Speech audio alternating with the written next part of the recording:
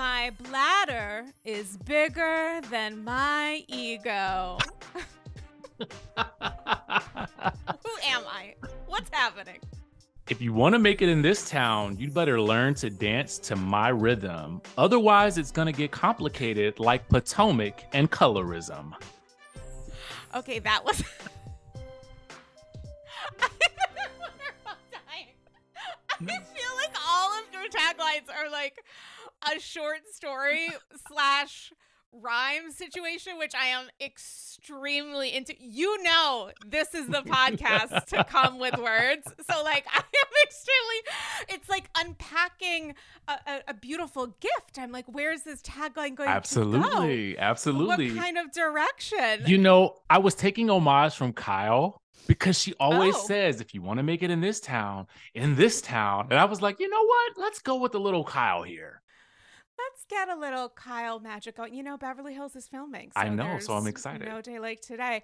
Listen, in No Town, Beverly Hills, Kyle tagline comment. It's Andy's Girls. It's episode, I don't know, leave me alone.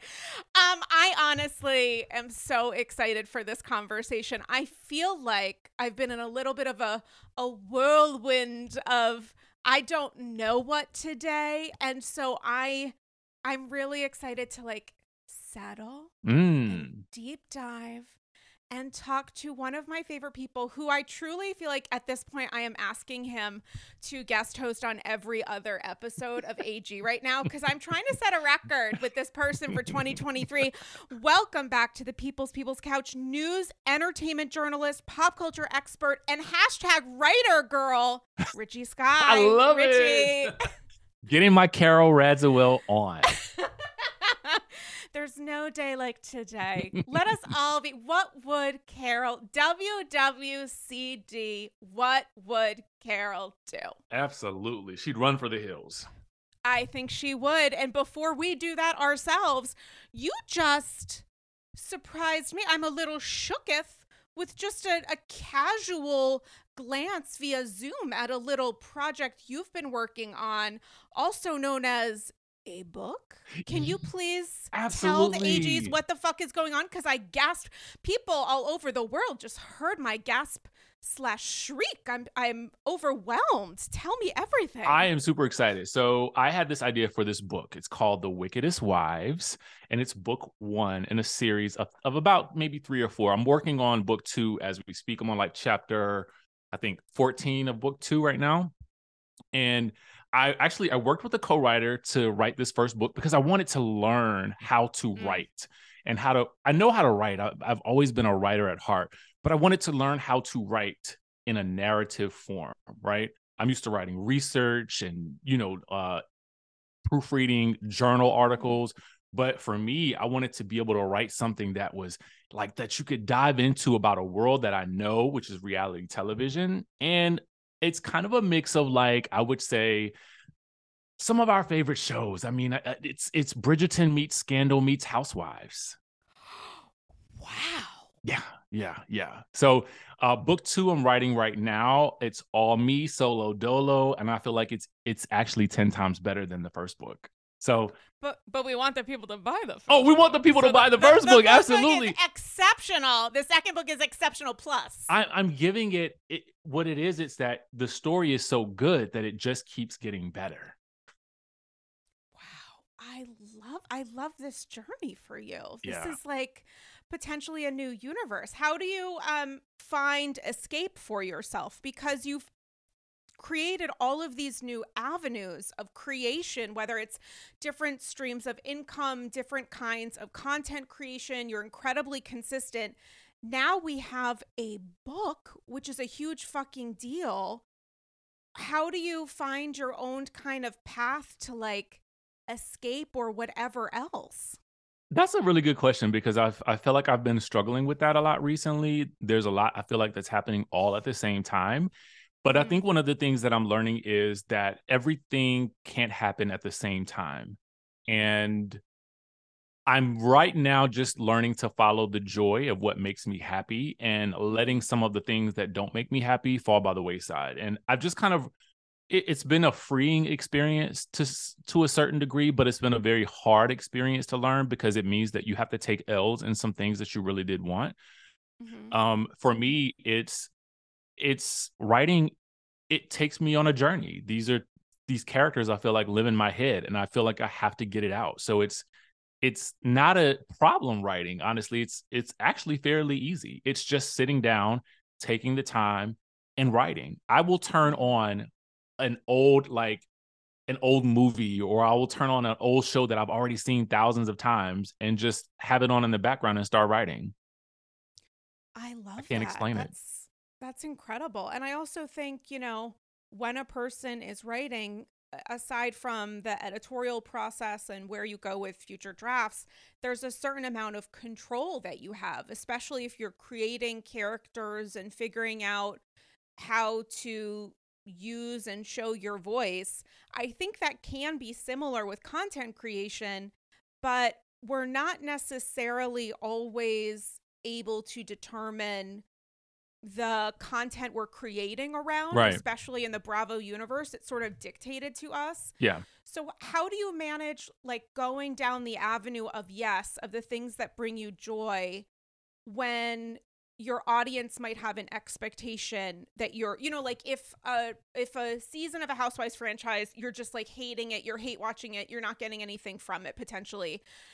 How do you still continue to choose joy when it comes to Bravo content creation if there's an audience expectation that you'll continue down that path? That's another thing that I'm currently also battling. And one of the things that I've done recently is I've just made the decision that if I don't enjoy the season, I'm not going to watch it. And that's just that. I mean, there's always, it always gets to a certain point, and I think you probably can recognize this feeling as well, especially nowadays. The longer a season is on, the more toxic it can sometimes feel. And so we start off so happy and giddy at episode 1. And by episode 17, everyone's mad. I mean, think about every franchise we've been watching for the past 2 years. Have we not all ended up angry at the end? And we kind of relish the fact that, oh my God, we're at the end of this season. I cannot wait for OC to start. I can't wait for Atlanta to come back. So I think what I've done is I've just kind of recognized the cycles, and some of that comes with the territory. And some of it is, if I'm not enjoying it, I'm just not going to watch it. I did not enjoy Salt Lake City. So as I told you, I did not watch the majority of it. I caught the highlights on social media, and, of course there were headline making stories that we could also talk about. But, for the most part, if I don't enjoy it, I ain't watching it. Yeah, it becomes an interesting kind of almost math equation of what's the percentage here. When we're engaging with various communities and talking on social media, or, you have a thriving, uber popular YouTube channel, and, one day I'll learn how to sign in, but aside from that, but there are so many uses of our time in discussing the Housewives, and it kind of makes you think a little bit about how much time am I actually watching the show versus engaging in conversation around it. Now that is an interesting point. People spin in circles and fight about these things on social and spend out. It's predominantly, I think, social media. It's spent hours and hours on Reddit threads or whatever. And I just wonder, with some of these moments, some of these people, and oftentimes because of the network or production company's decisions, how much of it is worth the time, but also the energy spent? That's a good question also. I mean, I would ask you, do you feel like this world is a full-time world? Because it feels full-time to me. When I'm done with the review, I had to literally take an hour to just watch. I was watching Criminal Minds. After I finished my review, because honestly, I put everything into my reviews. I throw everything in the kitchen sink. I'm talking diagrams. I have props. but it is all to convey a point. And there's a little teeny bit of a performative aspect to what I do as well, because I cannot help myself that I'm dramatic, right? But putting that much energy into something, it does leave you drained. And on a day like today, where there's so much content to process and reactions from, people like Carlos King, you've got to dissect all of these things. And it becomes, again, a full-time job.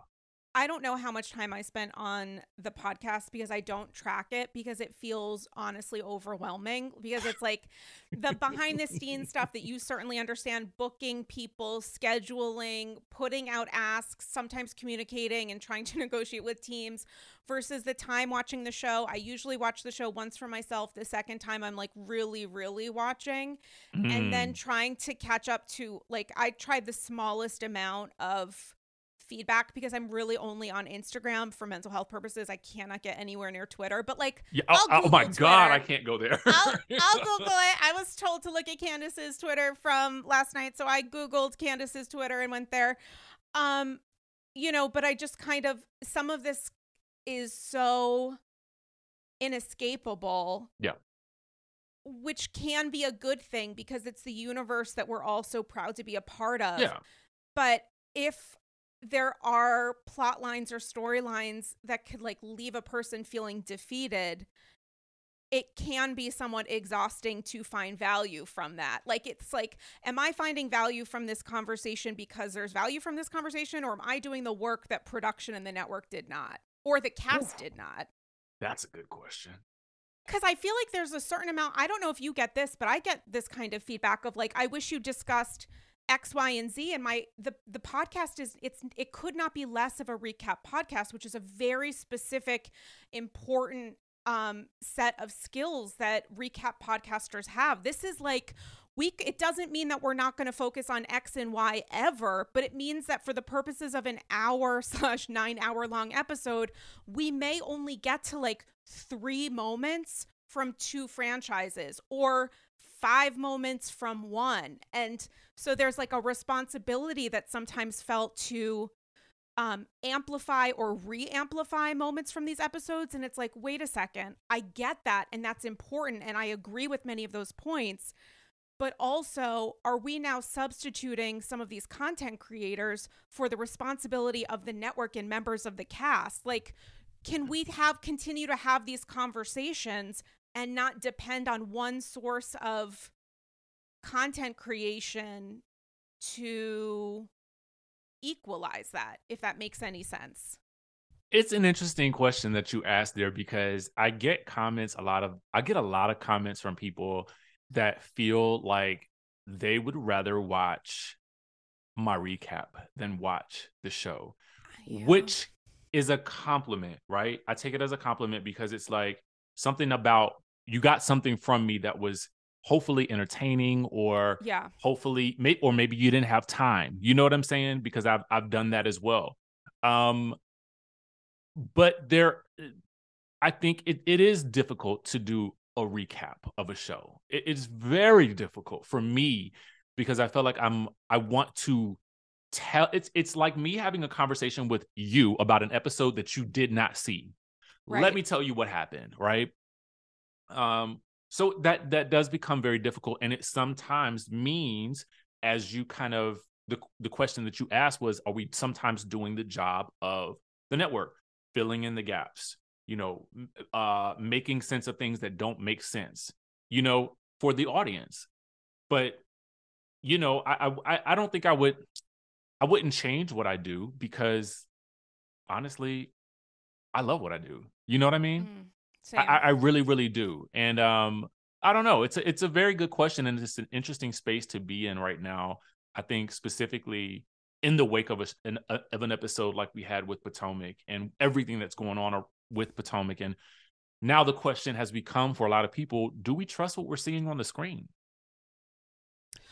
Well, what does that even mean? What do you mean by trust? Trust that the housewives feel the way that they're communicating, or trusting that the network and production are being responsible with the message that they're sharing, if they feel any responsibility for that, which by the edit, I think that they do.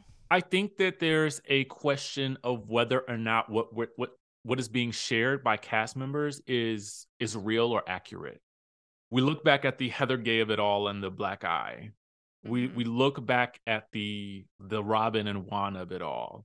And I think these have been two really big instances, but there are more wherein we may have is what we got actually the reality? Because I feel like people watch these shows and they want to feel like I'm watching a real life happen here. And what ultimately detracts from that is when you have stories that feel contrived and made up for the sake of drama. And I don't know if maybe production feels like we want the drama without the reality, but I think that we would rather have the reality that is sometimes dramatic. Yeah, I think there needs to be some sort of balance. And, you know, so Carlos King put out a very emotional response to part 2 of the reunion, which I watched. I watched the reunion twice today because I didn't have it in me to watch last night. And I watched Carlos's response, and then I was actually rewatching parts of it. And I think he gets into a lot of sort of what we're talking about, like the idea of balance. And there are important real topics that deserve to get the kind of time and grace and responsibility to truly unpack, but that's not happening while we're being almost like overrun with stuff that truly is neither here nor there, like trying to define and make light of like Karen's show getting this almost he was essentially saying this got X number of minutes, why are we spending the time on this? Because how much of that is actually important? And I thought that was a really interesting perspective about an episode that I think in many ways was really important. I agree. Or was intended to be really important. I don't know which audience it was aimed at. Just to go back to something that you mentioned, and I touched on this in my own recap of the show. I think going back to Carlos, watching some of his shows that he puts out right now, I really enjoy because there's some petty drama, but there's also real life drama and issues that are happening within the cast that are actually being discussed. I mean, everything from, suicide to just all types of mental health dilemmas and issues and father-son like dynamics and that sort of thing. They're really playing out on the screen. And then you have an issue like Giselle and what was going on with her leading up to her having to get a hysterectomy, which is something that I do not know about, but I have a family member who I'm going to go have to spend about 2 weeks with, who is having a hysterectomy next month. So to me, there's value in showing more of that journey, as I would assume a lot of other women may have interest in as well. So we skipped over that for the majority of the season, touched on it with a phone call in the season, and we spent ad nauseum, like a lot of time, talking about things that don't matter when that is something that really matters. Now, again, we want to be entertained. That is true. But the great thing about reality is that we can get both. You can get your vegetables and you can get your popcorn. You know what I mean? Like, and people enjoy that because you come away with a more fulfilling experience.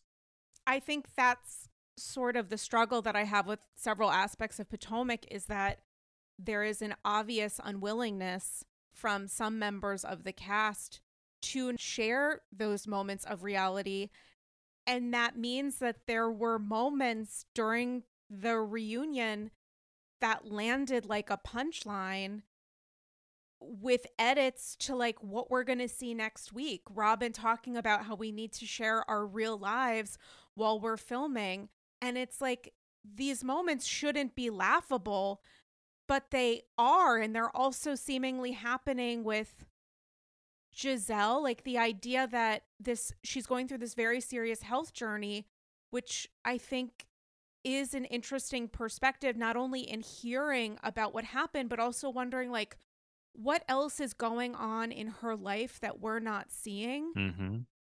Because Giselle and Robin did not know at the time of the reunion filming, I assume, they did not know that they would be informing the greater Bravo community about what Juan did or did not do. It feels like that kind of narrative that they were essentially projecting on their cast members and audience would have come true, because in many ways they have a little bit of a majority rule in how the storyline moves forward. Because Giselle does a lot of cardio when it comes to like putting things in, as much as people may or may not like what she's saying. And I'm speaking from the audience, not even the cast. She does a lot of work to bring stuff up. And it just feels like, I wonder how this would have worked had we not been told the reality of what was going on. Because they have so much influence in how the story is told and how to move the story forward. And it feels like that influence maybe is coming across at this point as a little bit of a burden. You know what's funny? Giselle, Robin, and crew kind of give a little bit of Fox Force energy. They do. That is exactly. Thank you. That is exactly what you nailed it on the head. You nailed it exactly on the head. And it almost feels like Giselle is playing the part of Lisa Rinna to a certain degree, although less chaotically. A more controlled Lisa Rinna, if you will. I get Lisa Rinna. I also get some of the worst aspects of Kyle. Bingo. Okay. Because Kyle, to me, is very measured. Mm-hmm. She's measured. I think the difference for me is, and I think we probably touched on this before, is that Kyle, oftentimes, while I feel like she has the confidence to stir the pot, she doesn't have the cojones to like fully own it. You know, Lisa Rinna, and I know what I'm saying right now, okay? I know, I get the significance of me saying Lisa Rinna and own it together. I get it. But I do feel like she, for the most part, owned this chaos. Okay? But I don't feel like it was controlled. And I think, and just bear with me, I'm listening. I'm about to take you down a road. I love this. I don't know if anybody will go down this road with journey. me. We're going down it with you. We're here. I'm the caboose. The brakes have fallen off, okay? I feel like that was the magic of Lisa Vanderpump, because Lisa Vanderpump, if she were allegedly the pot stirrer of all pot stirrers, she did it masterfully. Wherein, for the longest time, I had no idea that she was doing anything other than making snarky comments with a lovely English accent. But I feel like Giselle is front and center. Yes, I am stirring the pot. Yes, I am adding a little bit of hot sauce to this meal to make it extra juicy. I'm not out of control with it. I'm not emotional. I'm very measured. I'm very much in control. If you watch Giselle, she never seems to lose her cool. It doesn't matter what you throw at her. So for me, that's why I feel like she gives me, and I can see that, a little bit of Lisa Rinna, a little bit of Kyle, um, a little bit of all those women, but it's definitely Giselle leading this Fox Force energy that's on Potomac. I mean, I really and truly agree with you. And I wonder, oftentimes Giselle's background and previous life as a first lady is used as a way to potentially helpfully examine why Giselle seems to not want to let us or maybe anyone in. And I'm sure that there's a lot to be said there, but I feel like we're never going to get through in a way because I don't know that Giselle wants us to be able to see her in a light that she hasn't entirely like managed or created. But the flip side to that is like at a certain point, are we going to run out of things to otherwise say? Like, I think that's what Candace was saying in a much more eloquent way than I am now. But it was like the reason that you got so many responses from so many people, especially women, in sharing your story was because it was like maybe the first real thing that you've shared. And while that was meant to be an insult, it doesn't mean it's also untrue. If we think about the Chris Bassett of it all, Giselle's like throwaway that like semantics doesn't matter. It doesn't matter if he made me feel uncomfortable or the environment made me feel uncomfortable is really painful, I'm sure, to hear if you are Candace or Chris, because that is literally the universe that Giselle has created. The language is absolutely everything. And even hearing like there were just so many points where I either was reintroduced to Giselle or I just felt like uncomfortable about her responses because right now it just feels so uneven. It just feels like they carry the majority weight. I would agree. I also feel like as because of what we know now, it's like again, I go back to do we trust what's being said on the screen? Potomac has become, especially this season, known for people throwing out wildly almost ridiculous sounding accusations episode after episode. And I feel like myself, and I could probably speak for a good majority of the audience, we feel a bit desensitized to some of what we're hearing now. So as Giselle is speaking about her experiences with Chris, um, unfortunately, she's added so many layers to it. We can't even get to the idea that if she did feel uncomfortable, that is one thing. But because there are so many extra things added to this mix and that she's Right. added to her salad, I can't even pick through and find the cucumbers that I need to talk about. Yeah, and I feel like there's an expectation that Giselle should be quote unquote allowed to ask whatever she wants and say whatever she wants because that's the job of a housewife. And that's not entirely wrong, but it's like the question is where is the imbalance in expectation of how that other person answers? Like, how responsible do they have to be to tell everything to Giselle to answer those questions when that isn't necessarily being asked of her? It feels like the expectation imbalance is kind of fucked a little bit. And also, when it comes to the husbands, I didn't really get a lot of clarity in the Deborah of it all. And I just was like, it just, this whole situation makes me feel so uncomfortable because if the editors had not done the like advanced work that they had done. Production obviously wanted this to be a storyline. But I just kind of feel like so much of this is garbled, and there was a certain amount of humor that some of these cast members took in hearing this information about Eddie or Chris that has seemingly been entirely debunked by the edits that we're seeing.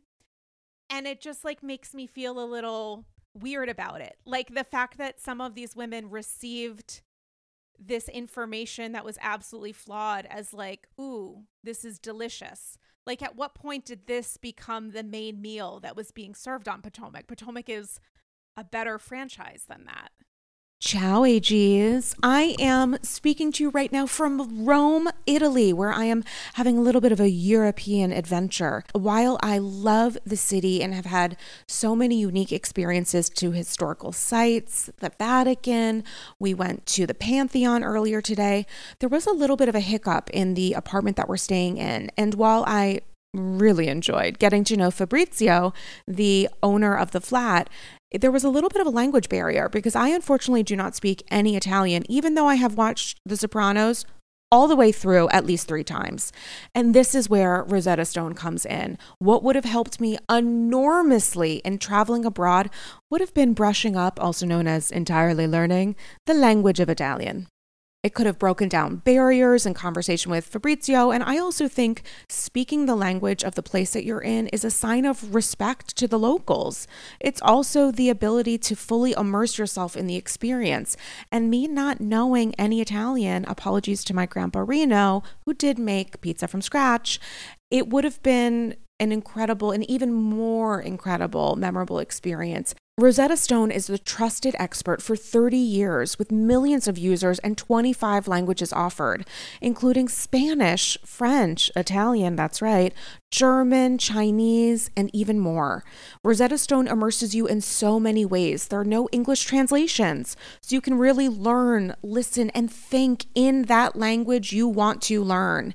It's designed for long-term retention, which is especially helpful for me because while this is my first trip to Italy, I really truly hope it won't be my last. The lifetime membership that Rosetta Stone offers has all 25 languages for any and all trips and language needs in life. That's lifetime access to all 25 language courses that Rosetta Stone offers for 50% off. Don't put off learning that language. There's no better time than right now to get started. For a very limited time, AGs can get Rosetta Stone's lifetime membership for 50% off. Visit rosettastone.com/today. That's 50% off unlimited access to 25 language courses for the rest of your life. Redeem your 50% off at rosettastone.com/today today. Ciao. Hey, AGs. Are you ready to add a touch of luxury to your home, just like the Real Housewives? BCC Villa Rosa, OBS. Introducing Home Threads, where style meets comfort for the ultimate glam experience. Picture this. Chic furniture, one could even say chic c'est la vie, that mirrors the elegance of your favorite housewives' mansions. With exclusive designer collections and a curated selection, HomeThreads.com has everything you need to make your space as fabulous as the housewives themselves, and always at the best value. Unlike Joe Gorga's initial attempts at windows, perhaps. Now, I have to tell you, I know that Padma is no longer on Top Chef, and may her memory be a blessing, but nothing has made me feel better prepared to host future seasons and potentially even iterations of Top Chef Upper East Side Edition than the Henkel's Clad 10-piece stainless steel cookware set in silver that I got, along with a 2-piece stainless steel ceramic nonstick fry set from Zwilling, thanks to Home Threads. It makes me feel like I am finally ready to be a top chef, one egg over easy at a time. They're gorgeous. They look great in the apartment. For someone like me who lives in New York City, with a very small space, what I have in my kitchen is important because guests who come to visit me see it. And I'm so thankful to have discovered Home Threads because now I feel fully prepared to make Eggs à la Francais. Head over to homethreads.com today and live your best Real Housewives life. Go to homethreads.com/Andy Scrolls and get a code for 15% off your first order. Again, that's homethreads.com/Andy Scrolls for a 15% off code off your first order. Home Threads. Love where you live.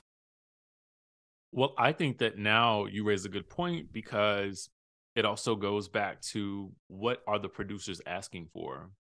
Yeah, that's a great point. I go back to some of the things that Carlos said and in his response to this, and I do have to wonder, even as someone I would love to produce a reality television. I would love to be a producer. I would love to watch a show that you produced, honestly. Because for me, it's really also about too the connection that the producer has with the cast member, and in pulling what are we talking, what is going on with you, I've just even in my own experience with reality television, I remember when we would sit down and do our interviews, and those interviews would last, like, sometimes it felt like 4 hours, like, and you did so many of them throughout the time that we were filming. And it felt like a therapy session every single time, because my producer was asking me like the deepest questions, but she had something that that she saw and that she wanted to get out of me, and that she wanted me to take this journey and to talk through it. And she could see that there were things there, that there was a story to tell. And my question is, do the producers have that sense of what's your story? What is really going on? And are they pulling that information out of the cast members? Because I think when you have a really dynamic cast, we know good casting when we see it. I think that's the thing too. It's like, I'm trying to think of somebody that's given everything on a show. I think a good person to talk about could be Luann. Luann has probably had one of the most dynamic arcs of anybody that we've seen on a reality television show. Or we could talk about Portia, who is also, and when I'm talking about going through life experiences while you're on the camera, and having to speak about them, and having to be humble, and having to have humility about talking about getting arrested. You know what I mean? Like, what does that low point feel like? We're not getting that level of depth. And I think that is part of the problem, especially when it comes to the Robin and Gizelle of it all. Like, what is, again, like you said, what is the expectation? Is there an expectation at all, other than, hey, your job is going to be start some drama? Because that's not going to fly anymore with us. Well, that's the thing, is that I think it did for a while. I think it did for a while too. Like, what happens if the audience expectation, or, as odd as it sounds, just the framework of the show, the expectation around that, it just shifts. Like, what happens if that's no longer good enough? Because I think, Robin, I don't know. I don't have as much of a connection to her as I do Gizelle. I think Gizelle is such a strong, great housewife. Like, we can compare her to Kyle, as we both discussed a little while ago, but like, Gizelle is an alpha, Kyle is a beta, trying to be an alpha and failing. And that's actually interesting to watch. But with Gizelle, it's like, she is a strong, powerful, funny, quick, uber smart woman with influence, with a lot of influence and sway. And it feels sometimes like, I just feel like I was watching that reunion. I was watching these moments that I thought were really powerful, but I felt like the breakthroughs were really only happening with the people who didn't need to. Like that conversation about, which I want to get your thoughts on, colorism.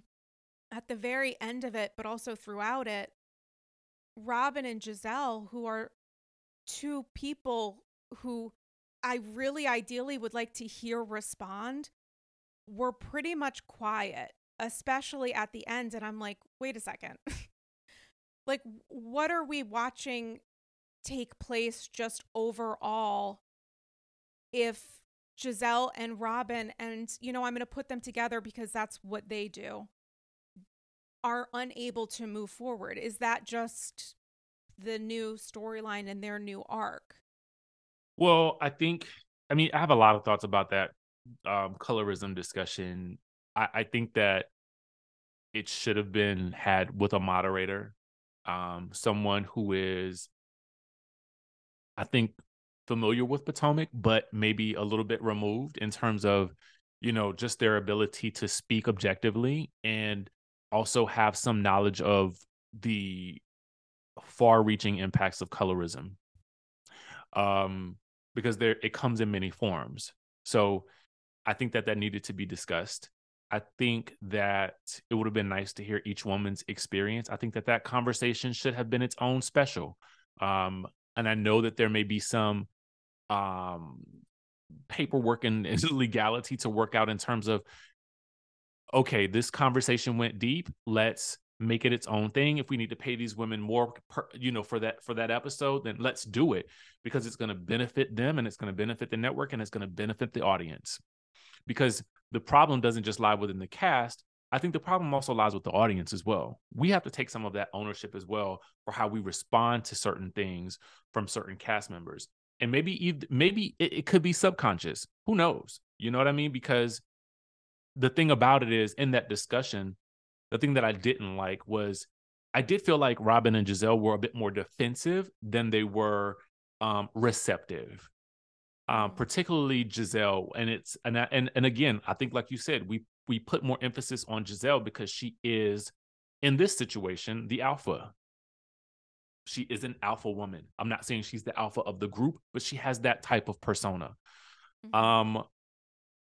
And she has so much influence over the rest of the girls. So I do think that it would have been nice to see her at least say, you know what, Candace, I hear you. How can we do this differently? What are even if you don't have the answer, even if you didn't feel like you were participating in it, at a basic level, an acknowledgement of, hey, we're all on this show together. We're all women. We're all Black women. I hear you. How do we progress and move forward from here? What can we do? And that also has to extend to whether or not you like Wendy or not, you all still work together. So there's also a sense of in the workplace, right? Because even if I don't like someone and you, me, and a third person work together, okay, I might not like that person, but how do I make this workplace experience? How do we collectively make it better? You got to have that mentality. The same way Wendy had the wherewithal to say to Mia, I'm going to move forward with you for the group. Mm-hmm. I may never want to mess with you ever again in my life, but we can be cordial. We can move forward. We can move. I wanted that from Giselle last night, and I did not get it. So it was disappointing to me. I honestly felt like there was a level of emotional maturity, capacity, vulnerability, and emotional intelligence that Candace and Dr. Wendy displayed that was like incredibly important and valuable, and just I can't think of another word except important to see and to have as a part of the reunion. Like, I just think they were incredibly impactful, and it was very uncomfortable for me to watch Giselle so quickly brush off any very large discrepancy in how she views or even believes or understands these women because she doesn't like them. Like,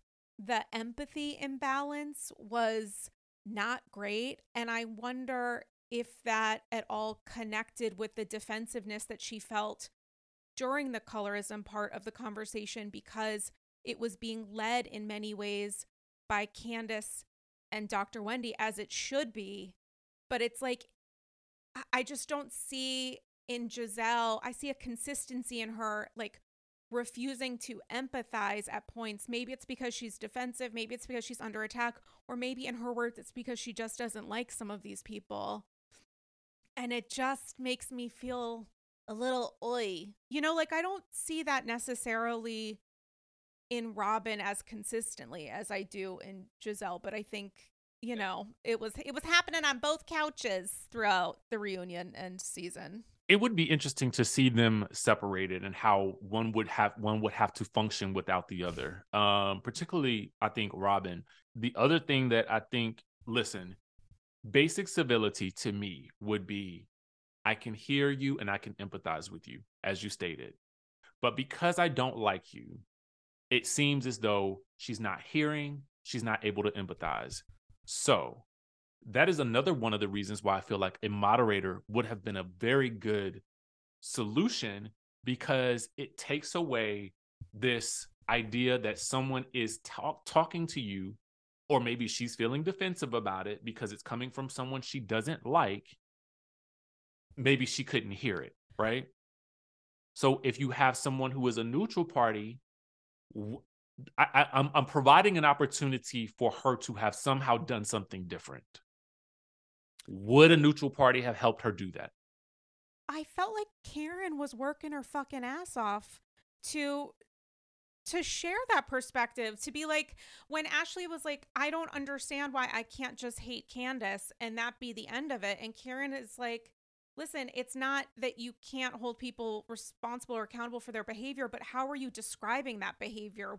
How are you illustrating that behavior and penalizing them for it to a higher degree? And also, if you need proof, the proof is Candace saying, I feel this way. Like, if you need evidence, you have this woman saying, as a dark-skinned Black woman, I feel like I'm being mistreated. And also, I'm going to list the examples. And then you have Dr. Wendy saying, as a dark-skinned Black woman, I feel like I'm being mistreated, misrepresented, held to a different standard, penalized, weaponized, listing examples. It's like, you have proof on both sides of the couch. You have Ashley, who's like a little argumentative, because I think she's also thinking like, but I do not like your behavior at certain points. Can I dislike it? But she seems to be open to listening, right? Karen's obviously open to listening. Mia is so new to this. I don't even know if she has I don't know if she's successfully navigated the nuances of Potomac yet. With like the Jacqueline stuff and the Dr. Wendy stuff, I think Mia's trying to skip a couple grades, and it's like, babe, no, we got to do some of our, we got to read up and study how the Potomac, because this is not for the faint of heart. Like, this is not. This is a tough school to attend. Very tough. You're getting a 5th degree. Wendy already has 4, but this is actually the lucky number 5. It's just tough in those conversations, but I also wonder, like, how would the conversation have been different? You know, I have tried to listen to the conversation going on by Googling Twitter, on Twitter, and I watched Carlos's response. And, you know, one of the points that he made that I thought was interesting was like, if the women didn't want to have a moderator, then okay, don't have a moderator. But why is Andy sitting there? Like, it's not really a conversation amongst the cast when you have this silent white man in a position of power in the center of the stage just fucking watching. Like, he can watch, and if we want proof that he watched, because I felt like that was a part of it too, is like, he's listening and we need to see that so that we believe it, have him do that off stage. But I felt like it added a level of something here that maybe this could have been a little bit different if these women it didn't feel the presence of Andy, who was like trying to be supportive, I'm sure, best intentions, but maybe change the vibe a little bit. Again, this is where I think I totally agree. I think that similar to how they had Nicki Minaj come out last season, he was definitely... He wasn't downstage left with a fucking chair. Out of here, okay? Out of here. And Nicki took the stage. I feel like I wish that the same thing could have happened. Maybe not with Nicki, but with somebody, again, who's definitely qualified in that area. Love me some Nicki. Don't get at me, Barbs. But, yeah, please, please. But that's the thing that I wish that we could have seen. And I agree with you. It felt to me, this is the way I describe it. It's like you and I, we work for a company and we are expected to give our honest opinions about our work experience with our boss sitting right here at the table. It's just not gonna happen. You are not gonna get the absolute 100% low down and dirty truth about what we are experiencing as employees, because boss man is sitting right here watching and I'm listening. Okay, yes, you are listening. And that's why we can't be real. And HR doesn't work for you. HR works for the conglomerate. You know what I'm saying? Like, God bless him. God bless this man who is like the literal genesis behind AG's name. But come on, guys. And by guys, I mean like literally me. I will give Andy props because I felt like Andy was definitely clocked in on this reunion. There have been several reunions over the course of his time, and I'm sure it happens. You're doing how many reunions a year? I get it, and he's got several, as we talked about earlier, you've got several jobs here. So everyone, something's going to suffer. But I felt like he was definitely alert. He was in it, this reunion. And maybe in that moment, a little too in it.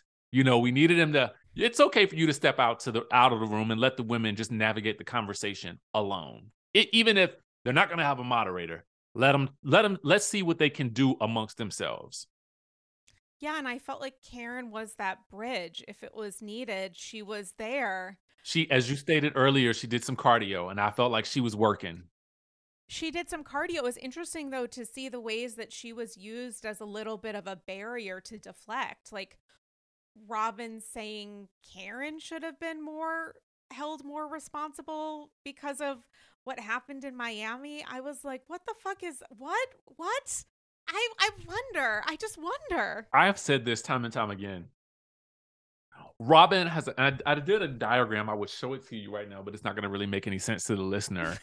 But you know what? I'm going to get it anyway. Can you show it? Because I want to post it. I'm going to post it. Okay. You guys, this is going to be the second picture on the IG. Okay. Did you literally do a diagram? I did. I'm going to show you. Give me 1 second. I just need telling you guys, this man, it's why Richie Sky is going to guest co-host 1,700 episodes this year. Okay, so this Sarah is Robin, okay? Now that's not a diagram. That's a caricature. This is Robin, okay? Now this big mouth is where Robin gets in trouble right here. It's always because I said this in my review.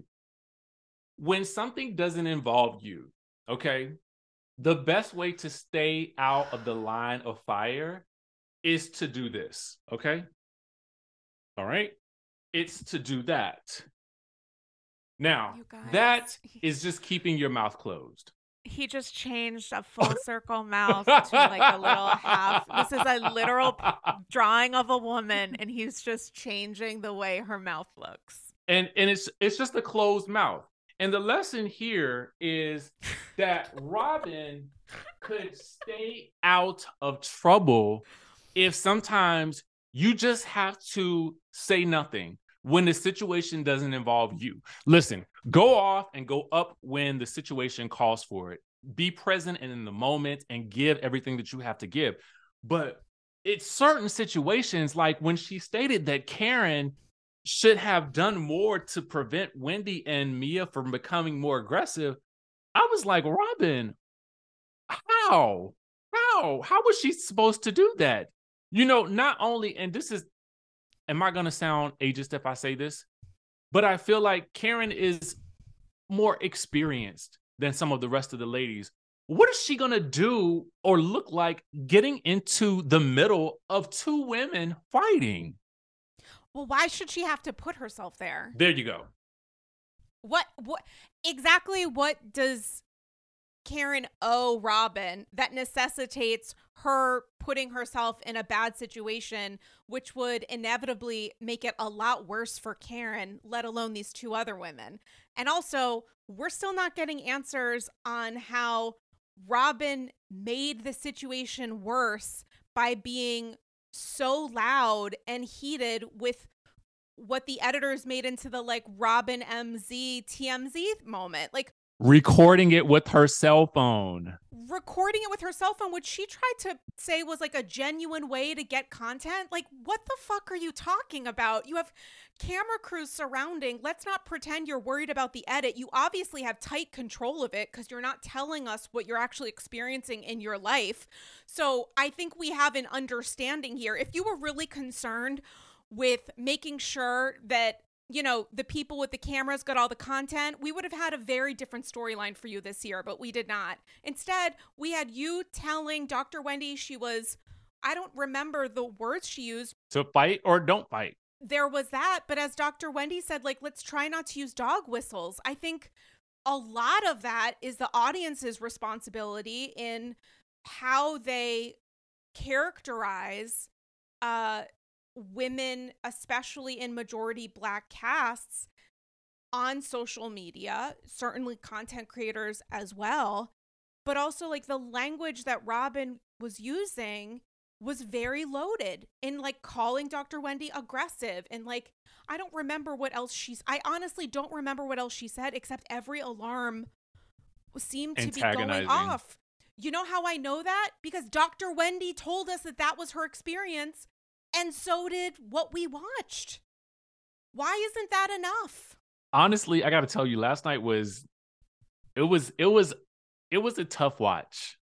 It became a tough watch because I think what we saw a lot with Robin is that Robin gets herself in trouble. And that's really the basis for the diagram is that Robin is the creator of her own chaos. And there's so many examples of this. And it doesn't have to be that way. Robin is the one who told us about this. Granted, it was out there in the press, you know, the woman, you know, alleging things about Juan. But how many things are alleged about these reality TV stars? You don't have to respond to every fight that you're invited to. You know, at that point, Robin, she's married to Juan. You know, they've decided to move the needle forward in that way in their lives. The only thing that I would have done if I were her is when that story came out, I would have posted some shots of my honeymoon, right? Because at the end of the day, that's really all that matters. Had she just chosen to say nothing, right? She wouldn't, think about, as you asked this question earlier, what if none of this information had come out? How would our experience have been viewing last night's reunion if none of that information came out?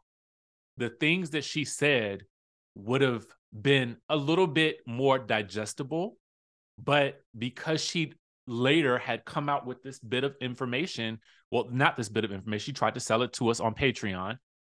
We're now privy to, wait, everything that you're saying in this reunion is contradictory to what you were actually doing. Yeah, and it feels like she wants us to just like take her word for it, but the word is about a year late.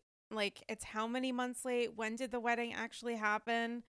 And now we're taking your word for it that everything's okay and this stuff isn't real or something. It's a lot. And I just felt like, ugh. And this reunion's going to be 3.5 parts long, including a one-on-one with Andy and Robin, except Ebony is there. So it's a one-on-one and also another. Like, it's a one-on-one and one. The one-on-one and also another. Like, but am I wrong? Like, we're spending 3.5 parts on this, but we First couldn't. of all, We couldn't expand the colorism conversation, like at least through another commercial break, but we're getting another revisit to what we already watched with new stuff too. And Ebony's there. Shout out to Ebony K. Williams for just getting a front row seat to all new of friend this. New friend of on Potomac when it comes to the reunion. She's a friend of on the Potomac reunion. Listen, That's she fun. could have came in and really, it would have been interesting to see her have that discussion on colorism with the rest of the ladies, because I feel like, they're all on equal footing to a certain degree. You know what I'm saying? She has the housewives experience, but she also has a lot of experience dealing with cultural issues. So I do think that could have been something there. What do you think we're going to get from this one-on-one? I mean, that we did not get from him questioning her. Listen, I don't have any complaints about Andy and the way he questioned her, because I do think that he asked the questions that I was curious about. Whether she answered them to my satisfaction is a different thing. But I want to know what's going to be different about this one-on-one that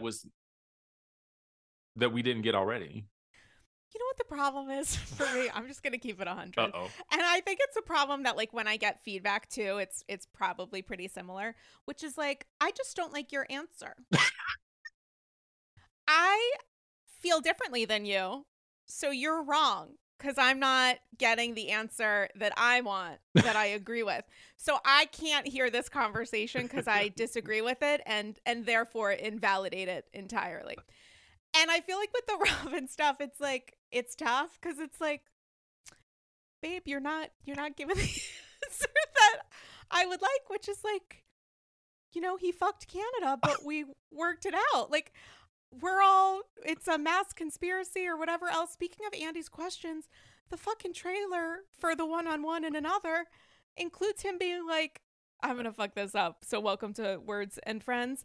But he was like, so you didn't read the text or something? And I'm thinking, what the fuck? Like, he didn't even, we're pretending that this is entirely off of Juan's word. You didn't ask for any backup, even though you guys said, like, you had to take a while to work through this. What exactly did you work through? This is nuts. Bananas. You can work through infidelity. People have done it before. Absolutely. 100%. But again, Sarah, this just goes back to what I said earlier. Say less. Because if you said less, you wouldn't be in a position to now have to answer questions in a way that to the audience feels cockamamie. Okay? Like, what do you mean you didn't read the text? I hope that was wrong. I hope that was a bad edit. At least for her. At least give me you know what I would prefer, to be honest with you? I would love if first of all, I hate that she has to explain this thing.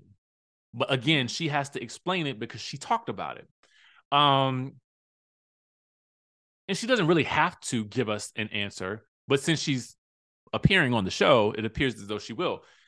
I would really just prefer you know what? Infidelity happens in relationships. And this is something that we went through. I was embarrassed. I did not want to say anything about it. I was actually afraid that one of the other ladies was going to say something about it. I don't know why he did this. It baffles my mind, and I'm terrified that it could happen again. But I am hopeful that now that we are married and we have, made these vows to each other, that we can have a life together or work something out. I don't know, but that's where I'm at with it. That's what I would prefer, because that's honest. And I feel like if she said that, I'd be like, oh, listen, I don't know about it, but if that's what you want to do, girl, like, I can respect that.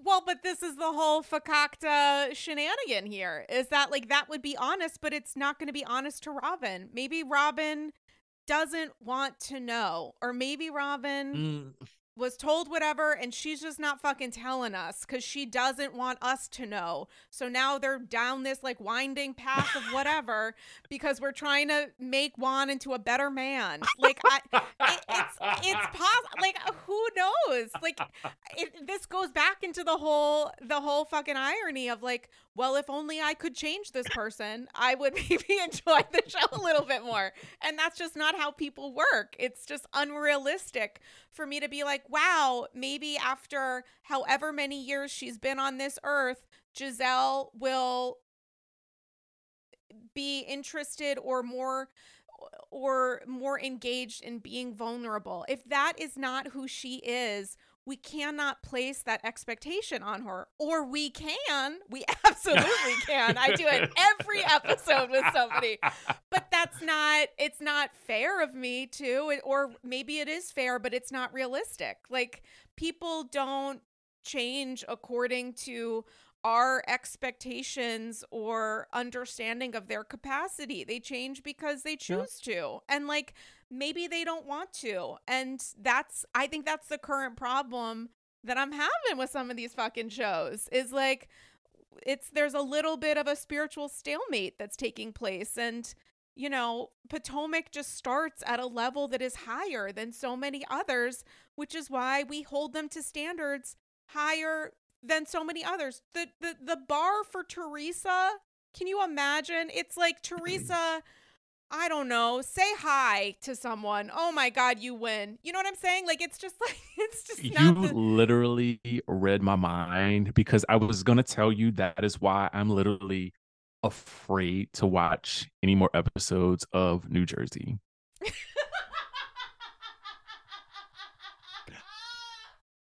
I gotta tell you that, listen, I am literally afraid of of my own reactions to what I already know is coming. I'm afraid even when I open my Instagram after an episode. I have heard more about Melissa the villain than I have anything else over the past several weeks outside of Potomac. I don't know. I just feel like hey, Teresa, Louis, Joe, Melissa, just never speak to each other again. Never. Just go to your separate corners, exist, and we will all be much happier. Yeah. It's gonna be, you know, I can't stop talking about New Jersey, but like, I know it's just gonna be a journey because I also think we all of us have a tendency of watching these shows to get evidence that supports how we felt prior to the new episode from seasons past, whatever else. And it's like, if that episode changes, well, that just means that our strategy, defending, or whatever else is going to adjust according to that evidence, as opposed to like maybe changing our mind. And New Jersey is a prime example of that because no matter what happens, it's not to say that Tree people are wrong, Melissa people are wrong, or Louis truthers, if that exists. Like, it doesn't mean that people are wrong in how they believe. It's just how they the perception of what you're watching seems to be pretty closely aligned with maybe a long period of how you've communicated about some of these members of the cast. I would agree with that. I would agree. I just feel like with that situation, it was riveting to me, I think, in seasons 3 through 5. Riveting stuff. The dark ages. I enjoyed season 8 where Melissa and Teresa were chummy and buddy and throwing cake at each other, much to Siggy's dismay, you know? I enjoyed that short period of time. I did. I really did. It didn't last long enough. It really didn't. That season was great. But now I feel like we're back in we're back in season 3 and 4 again. What do you think changed? I don't even know what number season we're on. I think 13, 12 or 13 maybe, or something around there. What changed between 8 or whatever number it was and now? I don't know, honestly. I don't know what changed, to be honest with you. I don't know if it was having new cast members come into the mix and shaking things up and sort of having alliances sort of create divides within the group. And then I also think that I hate to bring this up but I also think it is a really big issue that they've yet to work through is losing their parents. Because I do think that there is some real stuff there that has happened, and the people that really connected them are no longer there. You know what I wonder? I wonder what would have happened if if they had been able to grieve together as a family, knowing that their actual family is very, very small, which Joe and Teresa Joey, Gorga, and Tree have both talked about. I wonder how what we're watching now may have changed or adjusted a little if they had been able to grieve with time and space, but intimacy had COVID not occurred. Because so much of the grieving process, the funeral, the memorial that we saw was restricted as needed to happen because of a global pandemic. But there was something that was taken away from them and from so many people, and how you process and come to terms with, or even figure out a way to express grief, because the language of grief for many people is like the funeral, the shiva, the wake, the connection with loved ones who don't need to be immediate family members. But there is at times a bond that can be created even from just in quotes, that moment and that process. And I wonder, if we would be watching exactly the same thing at exactly the same moment had they been able to really grieve with each other and go through the process of Nono getting very sick. And I forget how long ago Teresa and Joe's mom died. Do you remember how long ago that was? It wasn't that long. It was like maybe a season and a half ago. Like I'm trying to figure out time by seasons. I could be wrong, but I thought she might have been away when that happened. No, she was back. She was back? No, I think or she at least lost time. She felt like she had lost time with her. 100%. She lost time with her parents. 100%. I just wonder, like, with how much of that may have, if they had been able to grieve together without any restrictions other than what they placed on each other because of the nature of their relationship and the boundaries that already existed, if that could have adjusted anything. It could be just me like pulling something directly out of my ass. I really have no idea. Well, I just, as a light bulb went off in my head, and I thought it was also, I believe, the Louis of it all. When 2 years ago. Yeah, when Louis first came into the scene, also, there was a lot of stuff out there about him. Mm-hmm. And I think that a lot of that stuff was kind of hard to ignore. And I think that Teresa wanted Joe and Melissa to really stand firm behind her and finding this new love and supporting her. And to a certain degree, I think that I can understand that wanting your family to just have your back no matter what, despite what they're seeing online. But they're seeing it online. They're seeing everything. Everything's coming out about this guy. I feel like maybe that not feeling like she had that level of support also made her feel alone. Yeah, I think that support for Teresa is loaded. Very. And I think unyielding. unyielding and also uneven in the expectation of what support looks like for Teresa versus the expectation of how she is supposed to support her sibling. But I also think there have been some breakthroughs, and there's this thing on AG called Satchels of Gold, which are listener thoughts and feels, questions and concerns named in honor of Her Holiness Kelly Clorne Ben Simone, which I typically unpack on Patreon. There are 2 Patreon Satchel Spectaculars up now, and one of them is an hour plus that is unpacking a Satchel of Gold from a listener who is a licensed counselor who sent a satchel specifically talking through. She sent a table of contents. It was listed, the topics that were going to be discussed. And then I was like, oh my God, this is the greatest thing I've ever received. But like, it was talking through, actually giving a lot of nuance to Teresa's growth and challenging the idea of the ways that sometimes a person's culture can be used to like weaponize relationships potentially, or to add or amplify boundaries or obstacles. A lot of perspectives on the Italian culture that surrounds Teresa and Joe, wedding stuff. It was really interesting because I think that like when we talk about Teresa, there is like a little bit of an LOL about like, where's the bar, noting she's shown us seemingly everything.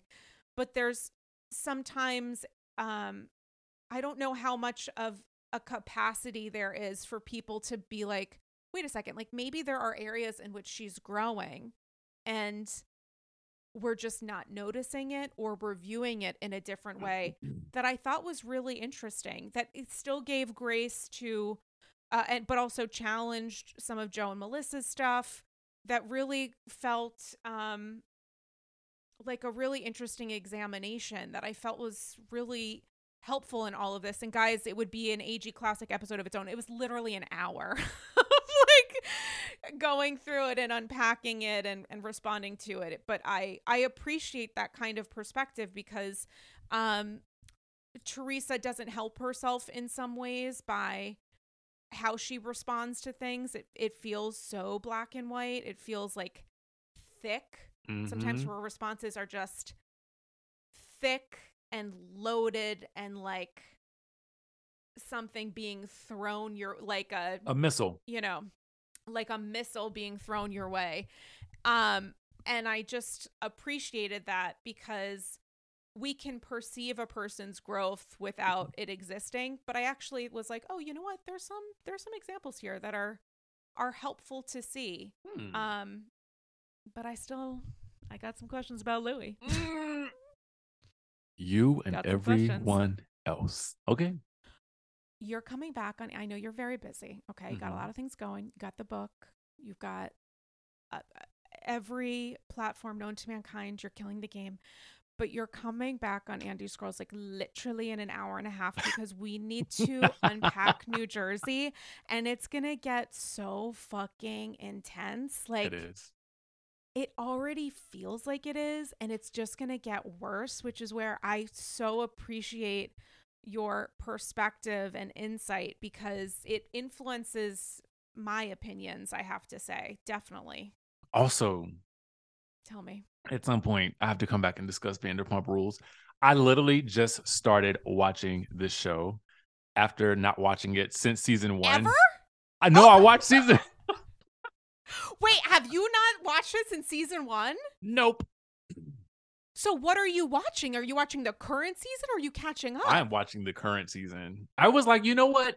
Let me just dive in. I was like, I said, let me put my toe in and see what's going on. I sat on a Saturday and I was just like, let me watch these episodes. I'm captivated by the sheer messiness of what is he doing with what is this gentleman doing with Raquel? Okay, like she is much too young to be fraternizing with this man who seems like he's been all over the place, literally, with a bunch of different girls. that work with him. I'm like, how inappropriate is that? So I need to catch up on Vanderpump for this. I feel like I'm already behind. This season, have there been 3 episodes? I think I've watched 2, and I think that another one came out. I think it was last week's, and so I need to catch up on that one. So I'm 2 episodes behind and then 1 episode behind on Summer House. So I don't even know. I don't even remember if I watched the VPR premiere. No, I watched the premiere. I just haven't seen since then. So I will catch up. I will say that I'm enjoying it because I'm not recapping it. See, this is the thing. That's why. And people ask, are you going to recap VPR? And like, I absolutely can't make the commitment to doing it every episode. I don't know where I would be doing that because I feel like, honestly, Patreon, which is the light of my life because so much of it is about like listener thoughts. I just don't even know that I could do that for every episode because I want to just be able to watch it. Yeah. But sometimes definitely, but I can't do it consistently, I don't think. That's the joy of it. I feel like I don't have anybody to talk about it with because I'm not recapping it. So it's kind of like, oh my God, what is this mess that I'm watching? This holy mess. But I'm enjoying it. Wait a second. I need to catch up so I can text you about it. I just got so excited and I felt so sad. I just felt like a sad little puppy because I was like, oh my God, I can't even participate in this because I'm behind. I know I'm hearing from people that VPR, I know the last 2 seasons were bad, but I'm hearing from people that it's a solid season so far. I watched the premiere. I just don't remember anything about it. I think I liked it.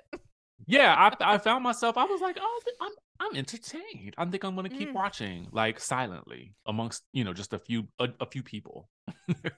Oh my God.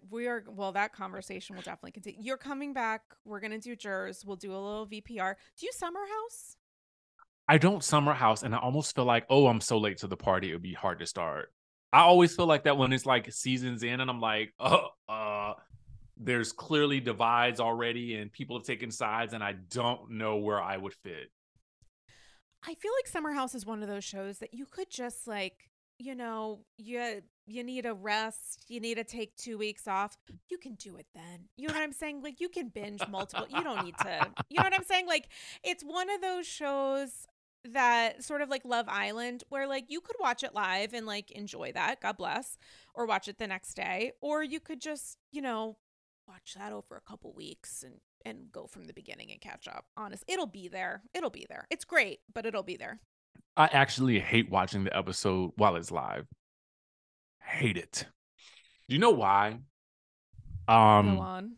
I like for my night times to be my me time. Okay? I really do. Just as an aside, being married, I feel like that's our only time that we have to like just like relax and like watch television together. And he's gonna automatically fall asleep and I'm gonna kind of just be left to watch whatever I want to watch. It's fine. It's God great. Bless. Love a snooze. But yeah, I mean, so I hate having to get out my laptop and become a secretary and take notes. I just want to enjoy whatever it is I'm watching. And when I get up in the morning, okay, I'm ready to start my day. I will watch my shows.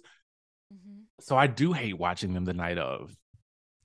I absolutely agree. I rarely watch live. I do not particularly enjoy it. There have been a few occasions recently with New Jersey and part 1 of the Potomac reunion where I was like, I felt like a societal responsibility as a Bravoholic to watch those live. But like, aside from that, I really don't like it. It's not for me. I usually do my morning after Harney and Son cinnamon spice tea, froth with 2 different kinds of non-dairy milk, sitting in the cloth, like living my best life. Like I have a whole process.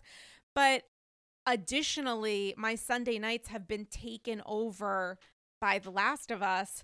But I've also discovered, especially last night, I was so overwhelmed with anxiety, anticipating what I thought might happen or might not, just the understanding that anything could, that I was in such a funk during the episode of The Last of Us and after, because I was just so anxious, which continued into today. Like I have been, no joke, feeling anxious because I think I kickstarted something last night that's like still running its course, which unfortunately affects like, watching Bravo stuff. Cause I'm like, oh shit, I just need to flush this out. Yep. It's changed. It might be changed the temperature of how I've been even over the course of recording, because I'm like still going through it. I feel like my genuine feeling, maybe I'm attributing it to the show, and it's not entirely the show, but absolutely a large part of it is. I was in like a stabilizing physical position while watching that episode last night, because The Last of Us is like, I love it. I can't stop talking about it. It's a religious experience, but it's also absolutely fucking me up. I was gonna ask you about whether or not I should watch it, but I don't want to be effed up. It will be an emotional experience. I don't deal well with scary stuff, and I am doing this. I could not more highly recommend it, while also cautioning you that if in any way you're looking for an outlet or escape, this is not the show. It is all about connection in ways that can be difficult to unpack. No, ma'am. I am looking for escapism only right now. Yep. Summer house for you, babe. Unpack that lover boy and get the turtle time started. Listen, Richie Sky, I could talk to you forever. Here's my number one question for you. Yep. Where can people pre-order the book, and when does it come out? Okay, so here's a secret for the AG listeners only. I have not even told my own Sky Squad community this. So for Sky Squad members who are listening, you get a treat. But the book is out on March the 31st, and it's actually available for pre-order right now. Oh my God. So if I put a link in the show notes to this episode for folks to very easily pre-order this book, they could do that by looking at the show notes, which y'all motherfuckers better be reading every episode, because I put in a little bit of labor of love and laughs for that. That's fantastic. And they can pre-order it on Amazon. Yep. Pre-order on Amazon and on March the 31st, unless something changes. And I mean, unless there's like some last minute change. The audiobook will also be available on March the 31st as well. So you can get that as well. Are you doing the audiobook? I'm not doing the audiobook. I found a wonderful narrator who sounds to me like she is reading to me while I'm sitting in front of a fireplace. Oh, I love that energy. I thought about doing it, but I talk enough for a living, and I'm like, I don't want to sit there for 4 to 5 hours. Actually, it's like, I think about 5 hours. So I don't want to do that yet. Wouldn't it be a lot more? Isn't it like a whole... It's a process. It is a process. I think I read somewhere about like maybe Prince Harry's, like the amount of time it took him, or somebody else. Maybe it was Teresa. I really couldn't tell you, but somebody influential took them a minute. Richie Sky, tell the AGs where they can follow you on social, any interviews that we can look forward to coming up, whatever, mention it all. We want to know. #Sky Squad. Yes.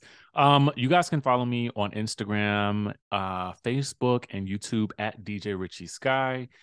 No really big interviews coming up, just kind of like really focusing on this book, making sure the audiobook is all done and finished and everything is ready to go by the 31st. We've done commercials for this as well, so I'm super excited about that. So there's visual components that go along with this as well. Otherwise, you guys can just follow me on Instagram and Facebook and YouTube. Amazing. And AGs, while you're doing a follow, definitely check out my Instagram, which is going to have a little screenshot of the illustration that Richie was so kind enough to share with me during the recording for this episode. Can't wait to get your reaction, AGs, to that moment, which was honestly priceless. But speaking of things that they feel like they're priceless, but they are in fact absolutely not. The Andy's Girls Patreon, #1 way to support the pod. You get exclusive bonus episodes and so much more. The Patreon Satchel Spectacular that I mentioned is up, as well as a second Patreon Satchel Spectacular complement, deep diving more thoughts on Potomac, New Jersey, so much more. Richie Sky, oh my God, my heart sings whenever you come on. You're coming on in like probably 2 weeks. I'm not joking. We are going to schedule that offline. And I'll be back. And you're definitely coming on when the book is officially out. My God, oh, yes. we need to do a little AG book club. It needs to go. I have space on the Cloffice shelf. I need to display Richie Sky on display each and every day. Better be signed. Holy shit. I will send you a copy. The illustrious crew. Oh my God, I can't And wait it's an easy read, so I think it's a fun read. Well, I mean, after The Last of Us, I'm looking for nothing but fun, okay? So this sounds like the perfect compliment to anybody that needs to scale down, ease on down just a little bit, because our temperatures we're at 106 and we need to be at 98.4. So I think that will be a fantastic choice. In the meantime, guys, hope you enjoyed this episode, and we will chat with you soon. Bye-bye.